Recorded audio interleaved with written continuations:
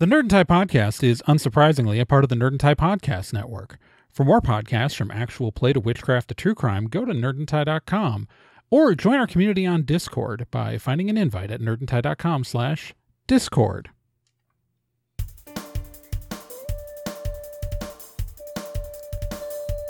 This month on Nerd and Tie, we are discussing Ryan Kopp v. Nerd and Tie.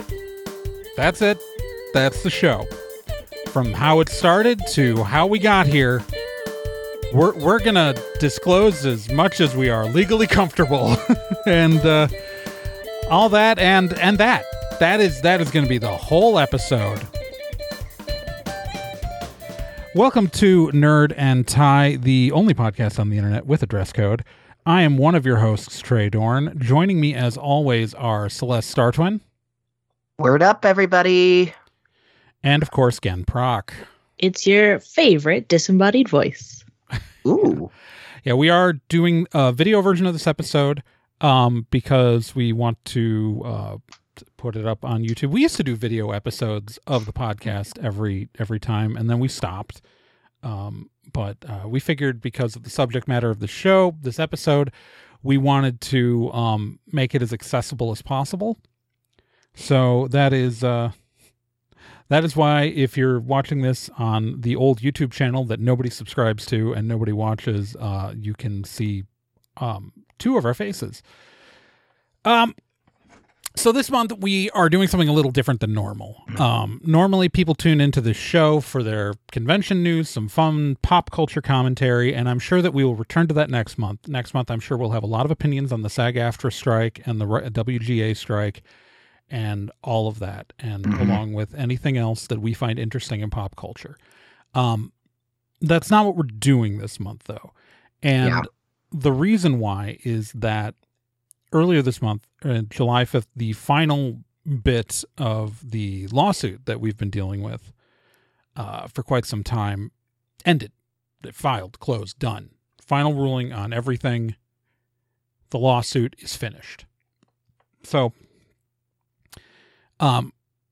with that in mind, now you see we did mention back in October that the case had been dismissed, but we had a few more filings that happened after there, and because there was still pending stuff with the case, even though it had been dismissed against us, I didn't want to go too in depth at the time.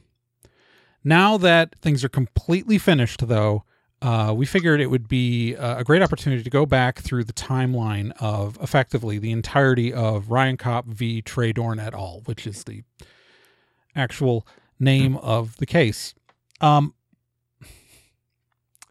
So again, as I stated before, I am the Trey Dorn of Ryan Kopp v. Trey Dorn. Hi. The lawsuit, to really understand the lawsuit, I feel like I have to go through like my entire history involving Ryan Kopp prior to it happening. So we're going to talk about that. We're going to talk about the first case in Iowa. We're going to talk about how former contributor Firsters got dragged into it for a bit. We're not going to focus a lot on that. And then we're going to talk about the second case in Illinois. There are a few things we're not going to talk about in this episode. We are not going to focus on the allegations against Ryan that have happened in other ways. We will mention them as they come up in the story, as in, where they become pertinent. But this is a conversation we're having about the lawsuits themselves. So I just want to make that clear. If what we're going to focus on is what we can focus on, and that is, just the facts of what happened in the case, and maybe our opinions on some of those events and facts, but like that's what we're focusing on here, because we really want to, make sure that we are doing everything, properly and correctly here. So yeah. And also, you may be asking yourself, why is Fur not here? Fur has not been with Nerd and Tie since 2016. So we'll address that later on in the show. But yeah. Sound like fun, everybody? No, but we're going to do it anyway. There's nothing fun about this. All right, so to go all the way back to like my to kind of go to like the history of me and Ryan Kopf. My first exposure to Ryan Kopf was, I can't remember if it was 2010 or 2011, but it was before the first Anna Minneapolis was in 2011, so I know it was prior to that. I got an email from Anna Minneapolis promoting the convention to me on a mailing list I had never signed up for. And it was this, like, it was spam. It was spam to me in my personal email, not full disclosure. At the time I was with No Brand Con staff. I am currently with No Brand Con staff. I was not at the time this lawsuit was filed, but at the time back in 2010 or in 2011, I was on No Brand Con staff. And it wasn't, though, to my convention email. It was to my personal email that had been harvested somewhere from the web. So I get this email about Anna Minneapolis, and I've never heard of this convention. I don't know anything about the organization, never heard of any of this stuff. And so I went to, at the time, the No Brand Con forums. We used to have forums. That was a thing. They don't even work. The forum software we used to use doesn't even work on our current version of PHP on our website anymore. But we used to have these forums. And so I put out like a public message saying, hey, I got an email about this. Anybody know about this? And I got a private message from someone who is, I'm not going to name his name, but he's friends with, like, we all know him on the show. Just saying that that I should maybe, like, avoid him. Not for anything, like, to be clear, the accusations was that just he was very unprofessional, that the Anime Iowa staff had some issues with him, and that he was the accusations were mostly about, quote unquote, like, nickel and diming. Like, it was just that it was a very for-profit driven show. It really wasn't, like, community spirited. So, like, that's the sort of thing I was being warned off about. And, you know, I've made my opinions very clear about profit-run for-profit shows. They can be both bad and both bad or good, depending on who's running them. I will admit that, you know, maybe 15 years ago or so, I had more of a bias against them. But I've been to good for-profit shows since then, and so I've kind of come around. But, you know, that was like the beginning and end for a long time. Just like, here's this guy, he's a little, you know, whatever. Then a couple of years pass, and it is January of 2013. And I'm hoping I'm remembering this right. I think it was January. Like, I'm going off of memory for this bit. Mm-hmm. This is NazumiCon in Milwaukee at MIAD, the Milwaukee Institute of Art and Design. And it's a little one-day convention. I did art. I had an artist table there for several years when that convention existed. It no longer exists. There's a new con named NazumiCon that is completely unrelated, because this event has gone away and abandoned its name. So, like, not to be confused with the current ongoing convention that has that name, but the old Milwaukee-based NazumiCon. A man who, if I recall correctly, was him. I'm pretty confident it was him. That's how brief this interaction was. That I met him, and I know at least it was someone representing these conventions, and I'm 99% certain it's him. And I've met him in person since then, so I'm pretty confident about that. But technically, you know, I have problems with face recognition sometimes, so we're gonna, like, remember that with that my broken brain is still a piece here for that. But it was a brief interaction, and I mentioned that I'd considered applying to one of his cons, and when I mentioned that I was involved in No Brand Con, I just remember him being very dismissive and a little smug. And so I just went, okay, so I've been told he's kind of a jerk, and now he's acted kind of like a jerk to me in a, like, talking to someone else who works for another convention. Great. A little bit unprofessional, in my opinion. But that's like, you know, that's none of that surmounts to anything more to. So, like, this is the impression I'm getting of this guy. So obviously, like, so when I, you know, when you come down later down the line and understand, like, why I have certain opinions about his professional demeanor and things like that. What has informed this image in my head to start with? Now, all of this aside, it's just a few months later that a police report in June of 2013, a police report from an incident that occurred in May of 2013 at QC Anime Zing from the Davenport Police Department starts circulating. Now, I'm not going to go through the details of that police report right now. I will include a link to to like a Tumblr post about it in the show notes. I'm going to be including a lot of things in the show notes here. But like 10,000 people like shared this thing. Like, it was not my post, but I was one of the many people who saw it and who read it.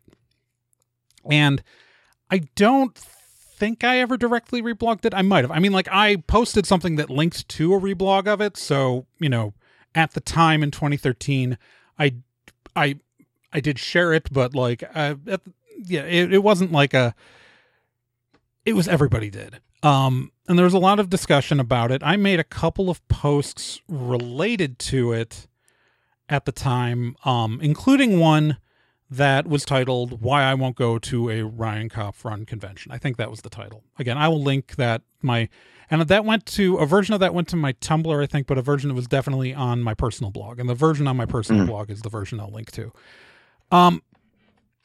In it, I briefly discuss the contents of the police report.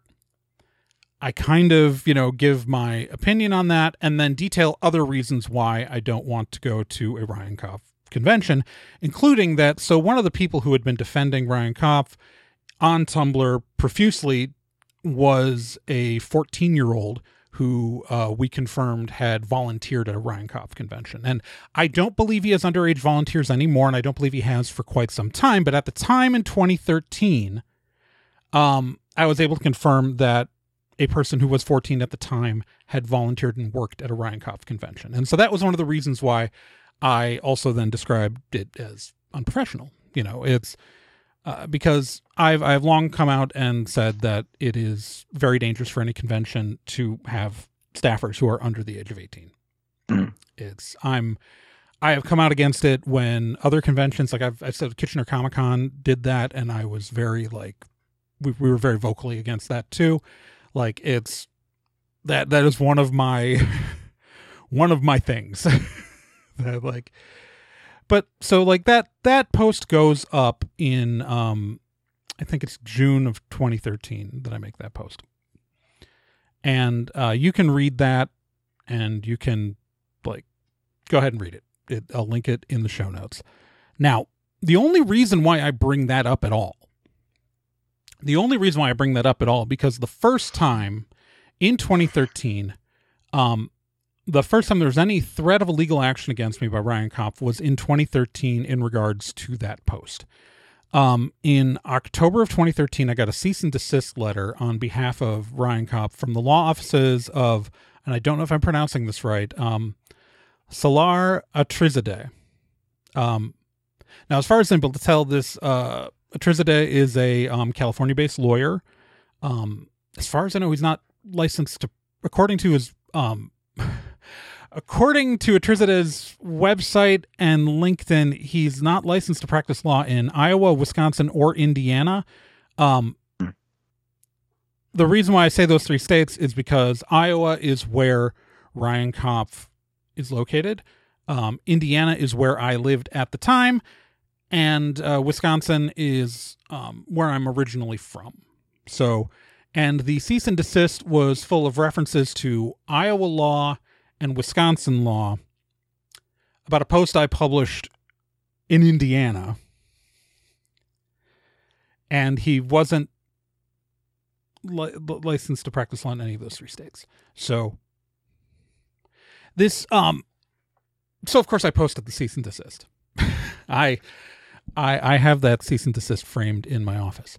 And the reason why is because it is a bizarre cease and desist. I will link this in the show notes as well. Because first off, it lists my blog posts and lists some Tumblr posts of mine, but then it also lists a ripoff report from the late 2000s about him being a sexist. If you don't know what ripoffreport.com is, it's hard. You have to go directly there. Google, I don't think even lists it anymore. It's a pretty terrible site where people can just make accusations about anybody and they will not take things down under any circumstance. I myself have been victim from a scammer who I exposed on other articles, and other media wrote a bunch of lies about me on that site too. But I am not responsible for anything, for ever writing one about someone else. Okay, let's be clear.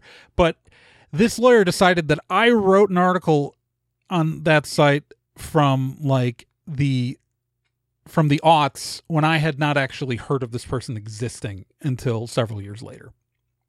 Just for your fun timeline. Also, one of the things that was listed as defamatory was my LiveJournal profile, which had nothing on it. So just this was not I did not take the cease and desist seriously. I made some jokes about it on the internet. I'll post my blog post on the internet, and I'll link to that.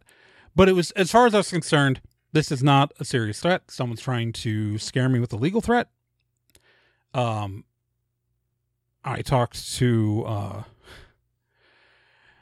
I talked to people, and they told me, yeah, don't take this seriously, and so I didn't. And to be fair, I was never actually sued about those blog posts. No legal actions ever filed against me for those. And so that's so in mid 2013, before we get the cease and desist, but after my blog post, we founded Nerd and Tie as a show, as a podcast. Nerd and Tie becomes a thing that exists. I think back then it was still at nerdandtie.trhonline.com. That sounds right. Yeah. Nerd and Tie, and that started by the original show hosts were myself, Celeste, and Firsters. It's a podcast. And then in mid 2014, I launched the mega blog, the blog, and we started doing text reporting on things. And that's also where we opened the convention news section. Now I want to be very clear as we go forward here. While Fur is a former contributor and Celeste and Gen are current contributors, Nerd and Tie is not a separate legal entity, and the legal ownership of all of the assets, unless specifically denotated, one of the shows on the network that has separate ownership, anything that is listed as owned by Nerd, that is owned by me legally, right? Mm-hmm. So Cool and Unusual Punishment, I don't own. That's owned by Jody and Tyler Haas. They own the show, but we promote them as they are part of the network, because the network is more of a confederation and an alliance of podcasts at this point. Nerd and Tie, though, itself, and especially at the time, if you go back to 2014, 2015, 2016, it is legally solely owned by me. All right. So let's be very clear. Because again, I'm literally paying all of the bills. This is hosted on server space that I pay for personally. And the only income that literally supports the shows right now, that actually supports the network, are Patreon contributions made to me for BS Free Witchcraft. BS Free Witchcraft supports this entire network. All right. So there has been literal silence for years. We launched the blog in 2014. And now occasionally, because we start reporting on convention news, because that's one of the things we talked about on the podcast, we're all heavily involved in the convention scene. And the biggest thing that draws news to the site are reader and listener tips. We set up the tips at nerdandtie.com email address. And that is where the vast majority of our stories end up coming from. And over time, we write. I write several stories about Ryan Koff's conventions on the blog. I write a number of them. You can go check the tag. It's they're of varying degrees of importance. Like there's the Robert Goodhue story, which is very important. Who was there are other things, but importantly, there are two articles I write, and I think they're both in 2015. The Metacon 2015 article and the Anime California article. To briefly explain those two articles. The Anime California article is barely about Ryan at all. I do a little bit of editorial. We edit, so like in our content format, we editorialize. So like, we do express, I express opinions in the articles we write. I do. And now Anime California is a convention that Ryan Kopf, no, I don't believe he currently has a financial stake in the organization, but in 2015 he did. And the article is about something done by Jeffrey Suddarth, who was at the time CEO of Anime California. But because and I'm not going to go into the whole set of accusations made by the Maid Cafe that was the Maid Cafe group that like had a conflict with Anime California back in 2015. But I do in the headline say that it is Ryan Kopf's Anime California because Chue Cosplay, who's the cosplayer who made the accusations against Anime California, mentioned and Ryan Kopf's involvement in their organization. So it seemed notable, especially to our mostly Midwestern audience, that he was involved in the organization. I do express some opinions about him, and they are opinions in the first paragraph. And you can read those. I mean, it's these articles, have been linked on our info page on the lawsuit this entire time. But that's one of the articles. The other article was the article about an incident at Metacon 2015. Where Ryan Kopf got into a physical altercation with a vendor named David Silveus, plush in the USA. There was a fist fight. Now, one party claims the other one started it. The other party claims the other one started it. So it's like, it is a complicated situation that we were tipped off by someone who was at Metacon. But when we researched that story, we when I researched that, I should say, I say we out of habit because I refer to I'm used to referring to the we, but I did this. It was me, 100% me. I wrote this article. I published this article. I am responsible for this article. I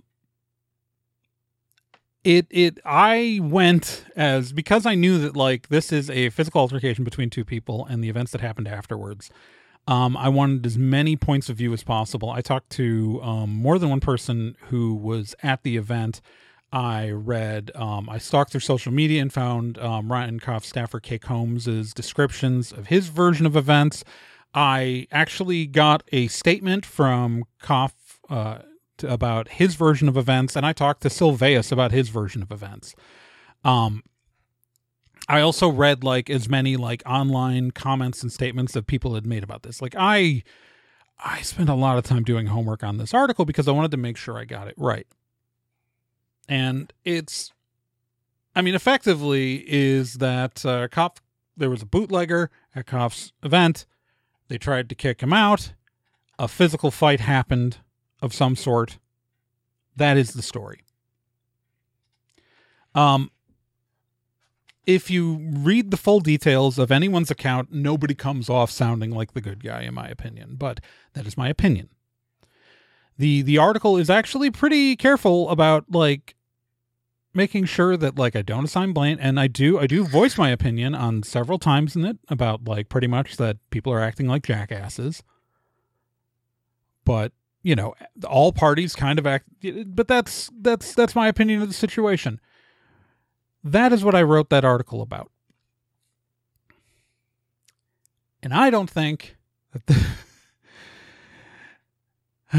I think that's where, I don't think this is going to go anywhere, right? Like, I think I wrote my article. Everybody's going to be fine. I got everybody's side. I'm pretty legally covered here. Not going to worry about it. And then, and gentlemen, and then, okay, so that is, like Metacon, that's in September of 2015. I write that article. And then it's August of 2015 that I write the Anime California article. So those two articles are August and September of 2015.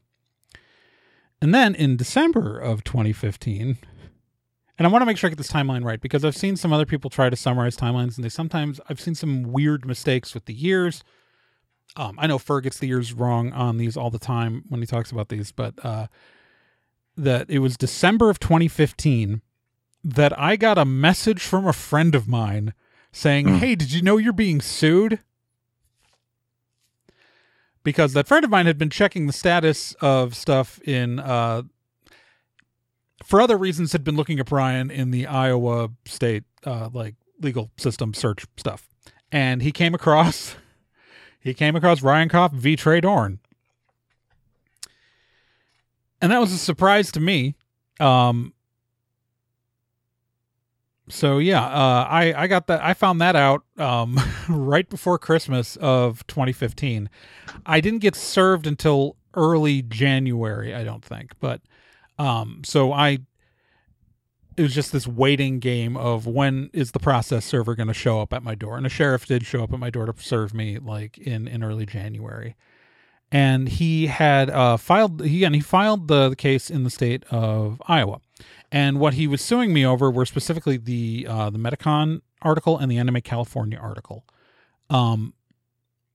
So, and this is, again, so I needed to hire a lawyer in the state of Iowa. I did. I think Heather Carlson is the lawyer I hired. It's been a while. I'd have to look that up and check. But I hired that lawyer, and I started a GoFundMe to raise money for it, because at the time I was incredibly broke. I had no money. I had very little money. We were starting Nerd and Tie Expo, so like all of my like stuff was tied up pointing towards that. Right.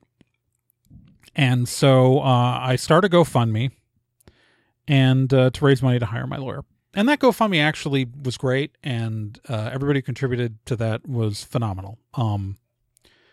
And so I do want to like thank everybody who has contributed to any of our GoFundMes over the last, 7 years or whatever. Because we are still here and still standing, in part because of your help, because lawsuits are expensive. Extremely.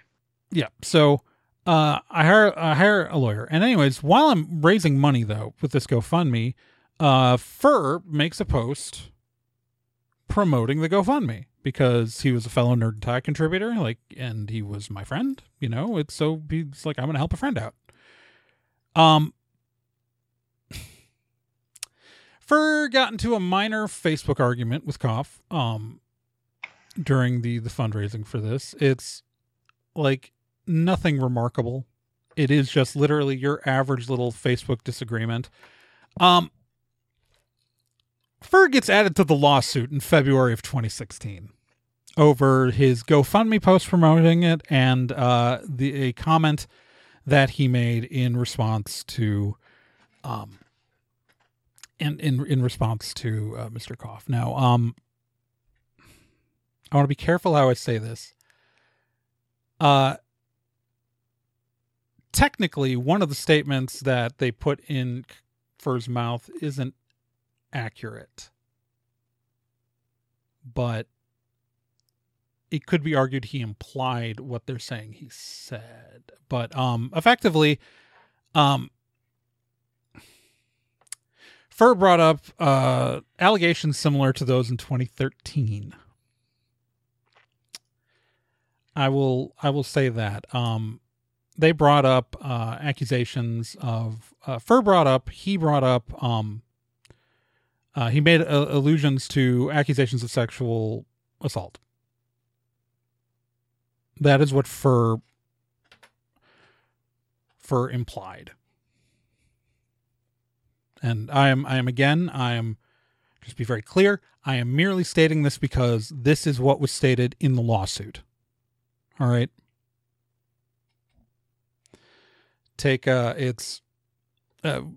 You are adults. I leave you to do your own research, and I will link to some stuff in the show notes.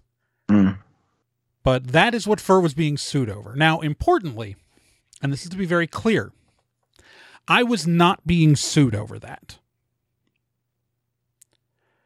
All right. Fur was being sued over that. I was being sued over articles where I called him. I was being sued over an articles where, because I called him a villain, which is an opinion, and what I believe to be accurate reporting about the facts of the case. Like, it's if you go to the lawsuit and you read the complaint, it is because I call him unprofessional, which is my opinion. And this is the frustrating thing. Okay, so here's some things you gotta know about defamation law. Now, I'm not a lawyer. This is just how I've had it explained to me by lawyers. Something is not defamation in the U.S. law.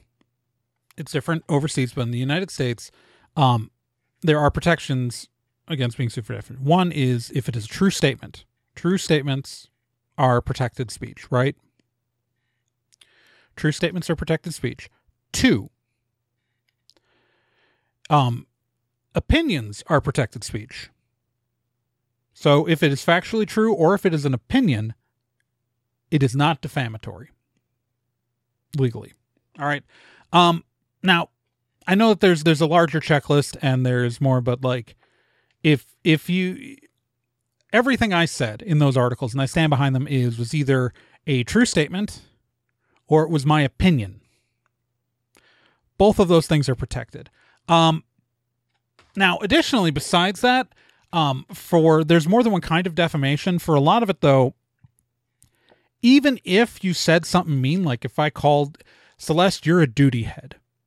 Now, obviously, your head is not composed of duty. That is not, I mean, obviously that's an opinion. It's hyperbolic. If I say Celeste traveled back in time to the 60s and murdered JFK personally. Yeah, that's okay. That would, even if I convinced someone that was a true statement, you could not get any damages from me or find me liable for that if no financial harm came to you for it. Like, there are other situations, actually, that technically, because I accused you of a crime that might be, but hire a lawyer, folks. If you get accused of defamation, hire a lawyer. But anyways, I am not a lawyer. I am the only one of my siblings who is not a lawyer. So anyways, that's what the Iowa case is about, right? It's about, I wrote these 2 articles. Now, in the amended petition, just as a weird aside, in the amended petition, they did add a 3rd article as a mention, which was the article about do some of Ryan Koff's conventions break the law? Quite possibly, I think is the headline. It is. It's about how there may have been issues with the legal registration of his corporation in a couple of states, and for the record, he has corrected those. He did. The issues that I found at the time have all been corrected, and I believe he's legally in good standing in all of his operations there. So it was, yeah. So there's that. But there's no like reference as to why that article is supposed to be defamatory. And when that article gets mentioned again by title in the Illinois case, which we'll get to in a minute, it's actually explicitly said that it's not defamatory. So I don't know why they brought it up, but anyways, so the Iowa case, like, Fur gets added to it, and so we panic, we raise money, we get Fur a lawyer. We get Fur a lawyer. I've got a lawyer. We get the case dismissed on grounds of jurisdiction because, again, he filed in Iowa. Now, when you're filing a lawsuit, it's got to be filed in a place where the defendant, like it would be jurisdiction to sue the defendant, right? So, appropriate venues at the time, because like I lived in Indiana, would have been Indiana. That would have been an appropriate venue at the time. I was publishing from Indiana. I lived in Indiana. The site was based in Indiana at the time. He filed it in Iowa, a state that at the time of the lawsuit, I had driven through it a couple of times. I literally knew, like, I had no contacts in the state of Iowa at the time of that lawsuit. I had no family, no friends living there at the time that I'm aware of. I had no business connections. I had literally none. Neither did Fur. So both of us filed for dismissal on grounds of jurisdiction, and it got tossed. Lawsuit got tossed. It took a little while, just because we got dismissed against me, then we had to get it dismissed against Fur, and then they tried to appeal our. So they tried to file a motion to reconsider the dismissal, and then it was finally done in May of 2016. It's fun fact. Always listed as a party in that lawsuit, and what will be also listed as a party in the Illinois lawsuit is Nerd and Tie. Nerd and Tie, we mentioned in the Iowa case, was not a legal entity, not an organization, not a business, just something that I owned. Like, we were abundantly clear in that Iowa case. Mm-hmm. And so it's May of 2016. It's fully tossed. In June of 2016, Ryan Kopp's lawyers refiled, they filed a new suit against us in the state of Illinois. And we get served in July of 2016. Mm. So they filed this in Illinois. Now, Illinois is a really interesting venue. Technically, we had promoted the Nerd and Tie Expo at ASEN. So technically we had done some business in Illinois. It's still a weird venue to pick because, again, I was at the time based out of Indiana and Fur was in Wisconsin. So why we were being sued in Illinois wasn't exactly clear, but I have strong ties to Illinois. Besides doing business there, I have a bunch of family there. I was born there. I am from the Chicago area originally, where I lived as a kid. My parents are both my parents live in Milwaukee. I grew up in Milwaukee mostly, but my parents are both from Illinois. All of their family is from Illinois. I spend more than enough time there. We thought there was a chance we could get it kicked on jurisdiction, but it seemed like he was determined to just refile this case wherever he could. Mm. And so it was kind of we made the decision that we may as well, he's going to keep filing it wherever he can, or as long as he can. And we may as well stand and do it here. So that's where we end up actually fighting this lawsuit. And again, we're in June of 2016, July of 2016.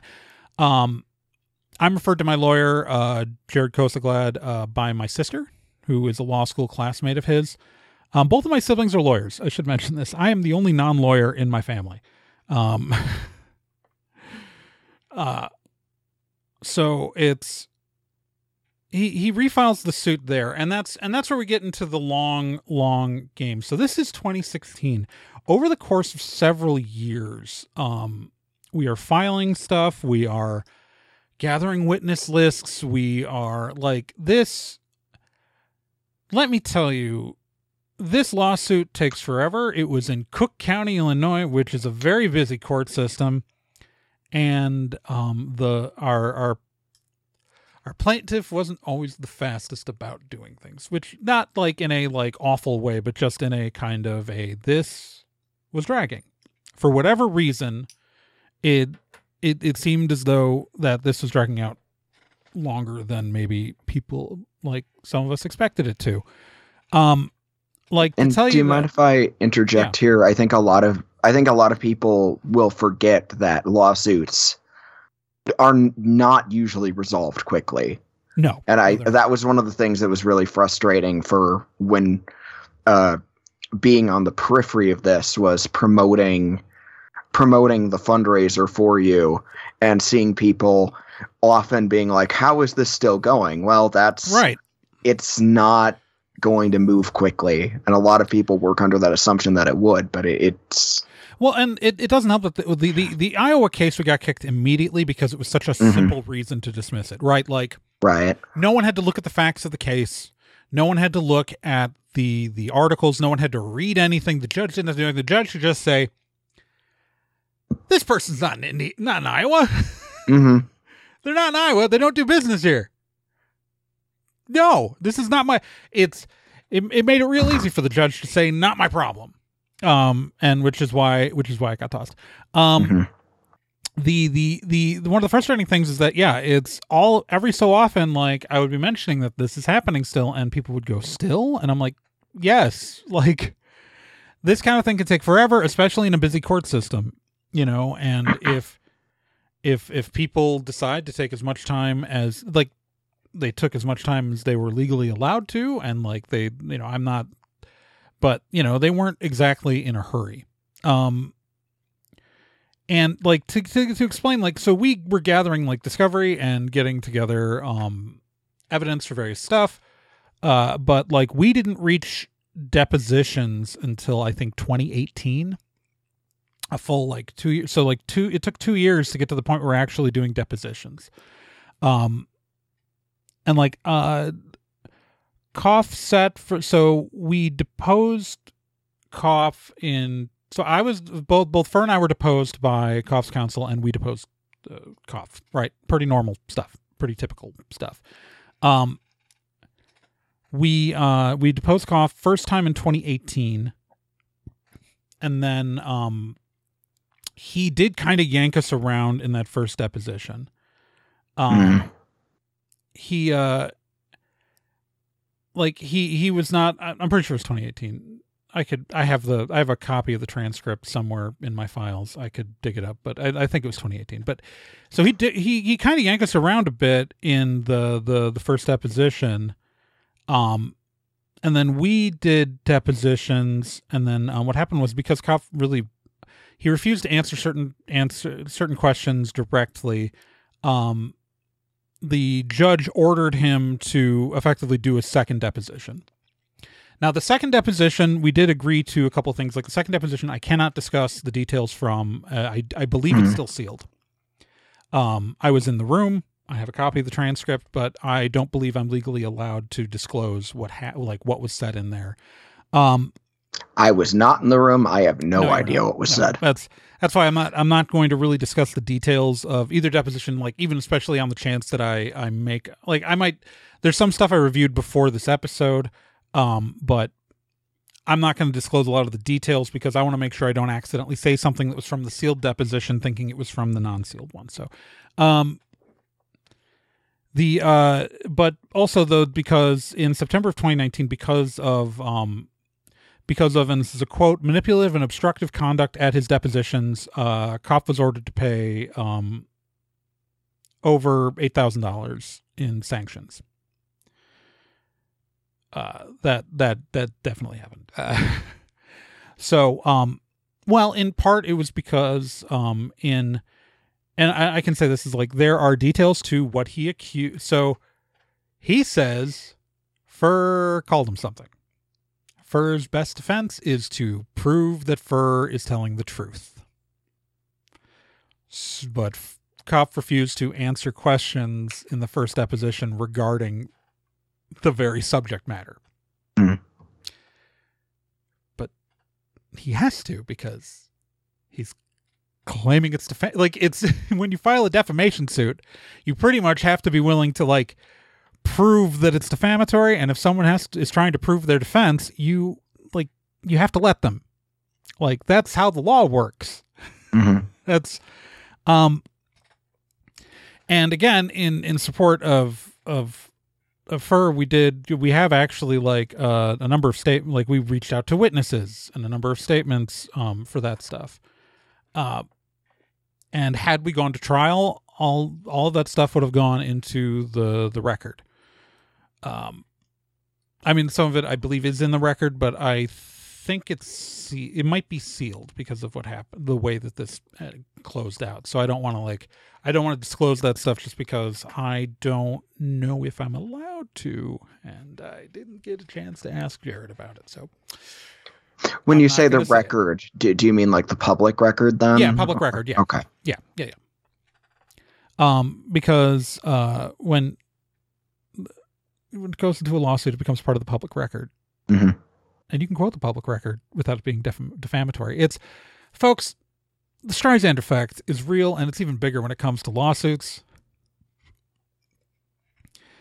And again, so like I was just rereading the first deposition that he got sanctioned for. Like, this is a deposition he got sanctioned for. It was a little bit wild. He did kind of imply that I was behind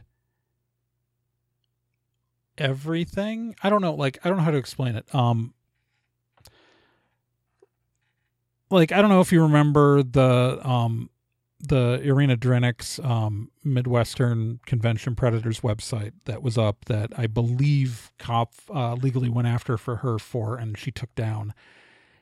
Kopp implied I might have been behind it, which is not true. He also implied that I was, he said he thought I might be, he didn't say I was, he said he thought I might be responsible for the 2013 police report getting out there or being shared. And that is not correct. That's actually how I found out about that, was it already being shared thousands of times before I ever saw it. It, in fact, I think had been floating around for like a good week before I saw it. So, it's just timeline of events, just a little bit strange. So, it was odd. But so anyway, so we do the depositions, right?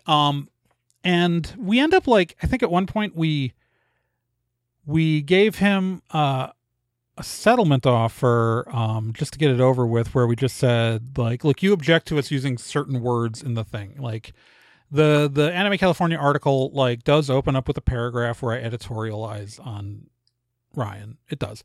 And I think we offered to edit that out and to remove a couple of the references to him as a villain, because he called out me calling him a villain in the lawsuit. And I was like, I don't care about that. Like, I don't think I should, like, it's not defamatory in any way, shape, or form, but like, and he rejected that, because we just wanted to cause I don't know. So we're 2019. We are ready to go to trial. We are waiting for this to go to trial. We think we're at the point where we're going to trial. We have our witnesses. We have a discovery. We've like evidence. We've done depositions. We are waiting to go to trial. We are waiting for this thing to happen. We don't necessarily want to, but you know, we've in the course of this case, like, we changed judges at one point. We did have a problem with like them not wanting to do a summary judgment. Like, we just really wanted a judge to like look at the evidence and like just rule on it, but none of them were, but we were going to go to trial and we were ready for it. And we were pretty confident in our position, right? It's especially the case against me was so ridiculous, right? Like, the case against me was, and again, at no point was he able to provide damages that I had supposedly caused against his event. It's not a thing. So like, we're really confident, like, that we're gonna go to trial and we're gonna like just win, like, not a problem. It's that, like, yeah, and then we sit and we wait. And then we wait. And then COVID hits, which did slow things down for a little bit, but the Cook County court system reopened virtually and was running and doing stuff. Jared had other clients. You know, the system was moving, but our case was not. Mm-hmm. And like getting something tossed for failure to prosecute is, you gotta like take a long time to get something kicked for that, right? Like, now I could theorize why someone like Kopp wouldn't have wanted this case to go to trial. I have ideas, but I'm not in his head. I'm not in his house. I don't know what his motivations are. That's not what we're here for. Things. Yeah. Right. I can't tell you why, but I can tell you that while we were pretty much ready to go in late 2019, by October of 2022, nothing had happened. And we were still waiting. So, in 2022, we filed a motion to dismiss for failure to prosecute. And in October of 2022, I should say, like, I don't remember exactly what date we filed, but I know in October of 22, the judge granted the motion to dismiss. Now, what did happen after that is we did try to file for some sanctions. And, and so we mentioned on the show back in October of last year that the case was dismissed and done. That like the case against us was over. And that is true. But we didn't talk about it because we were going to try to file for some sanctions. And we knew they were a long shot, but we still wanted to give it a try.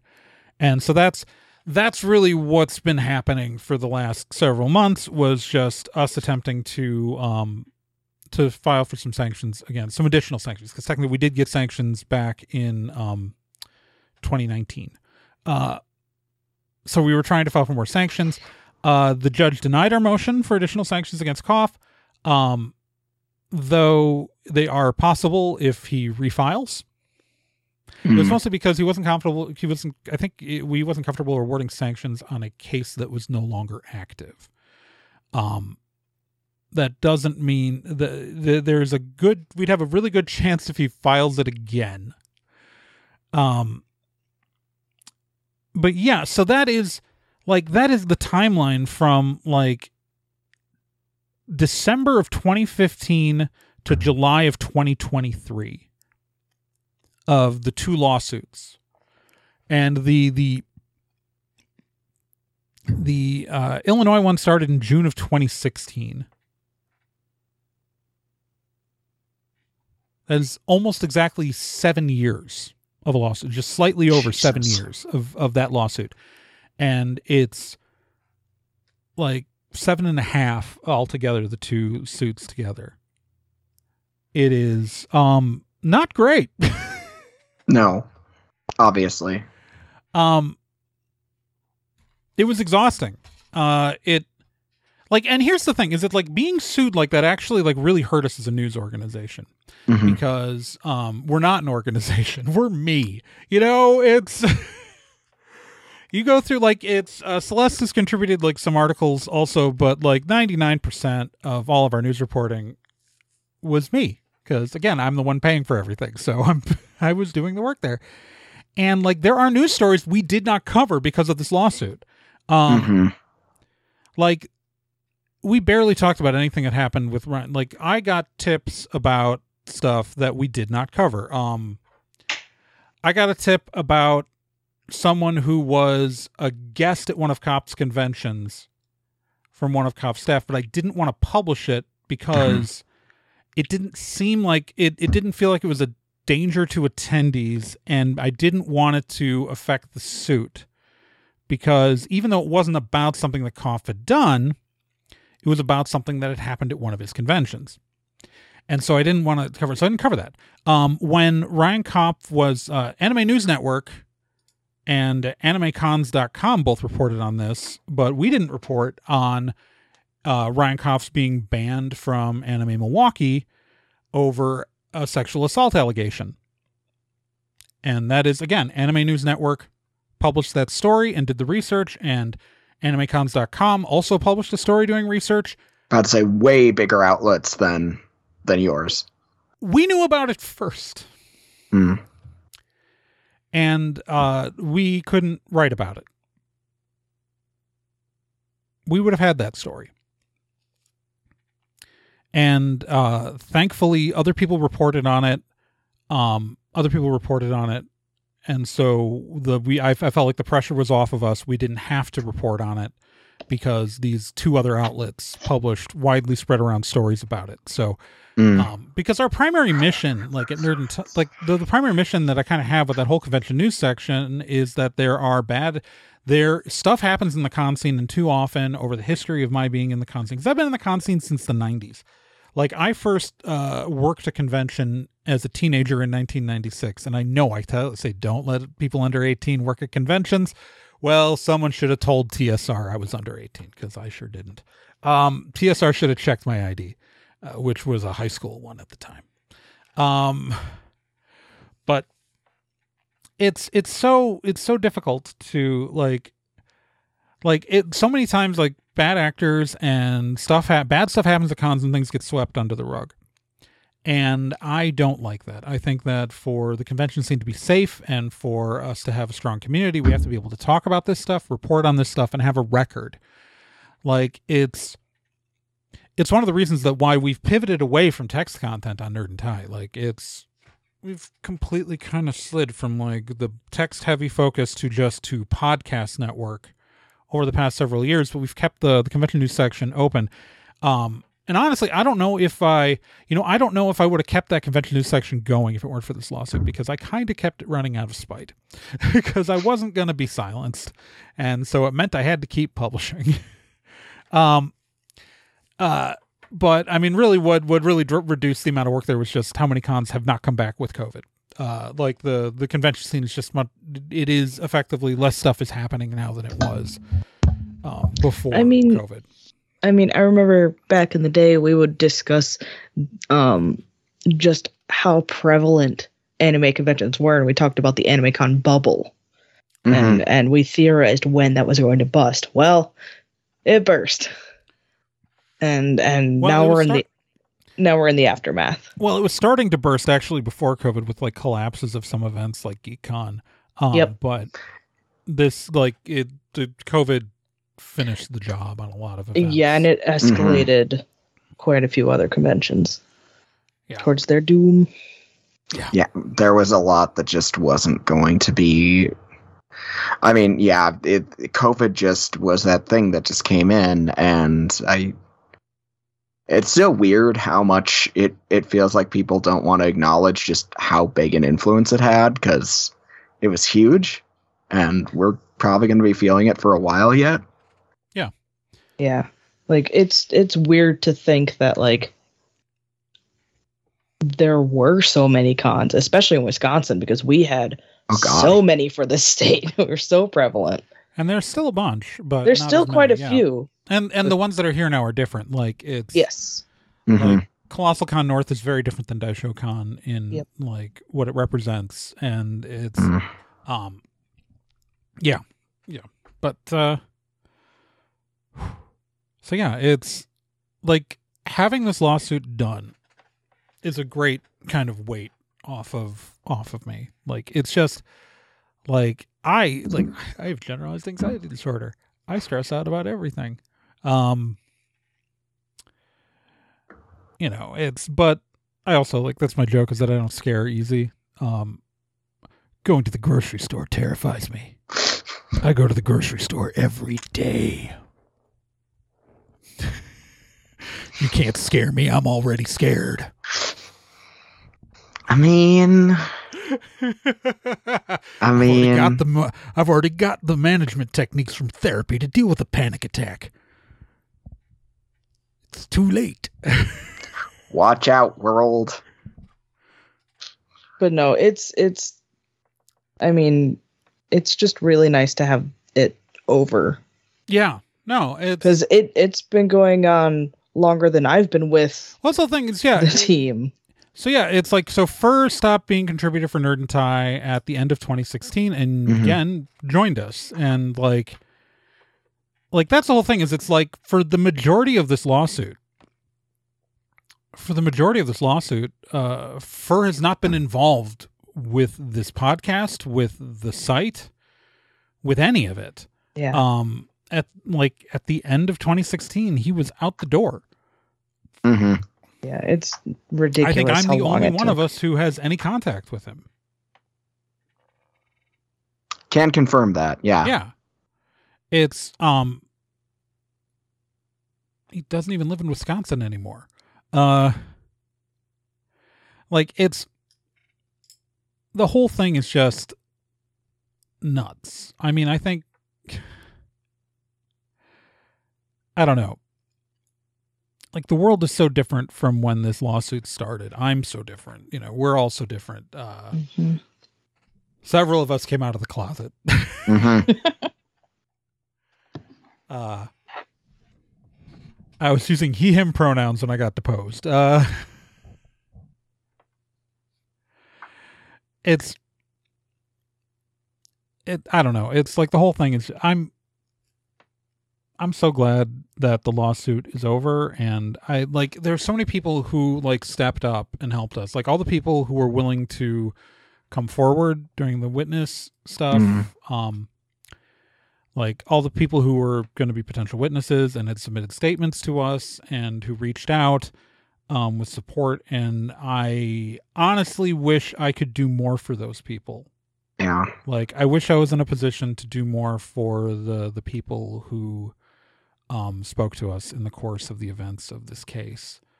Like, that's really the frustrating thing, is knowing that I can't do more.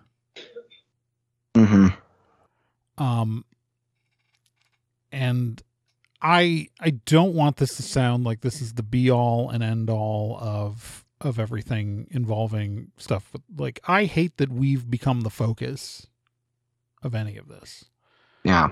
Because we really, I don't understand why I'm the focus of any of this. Why was I fixated on? That's what I don't get. But I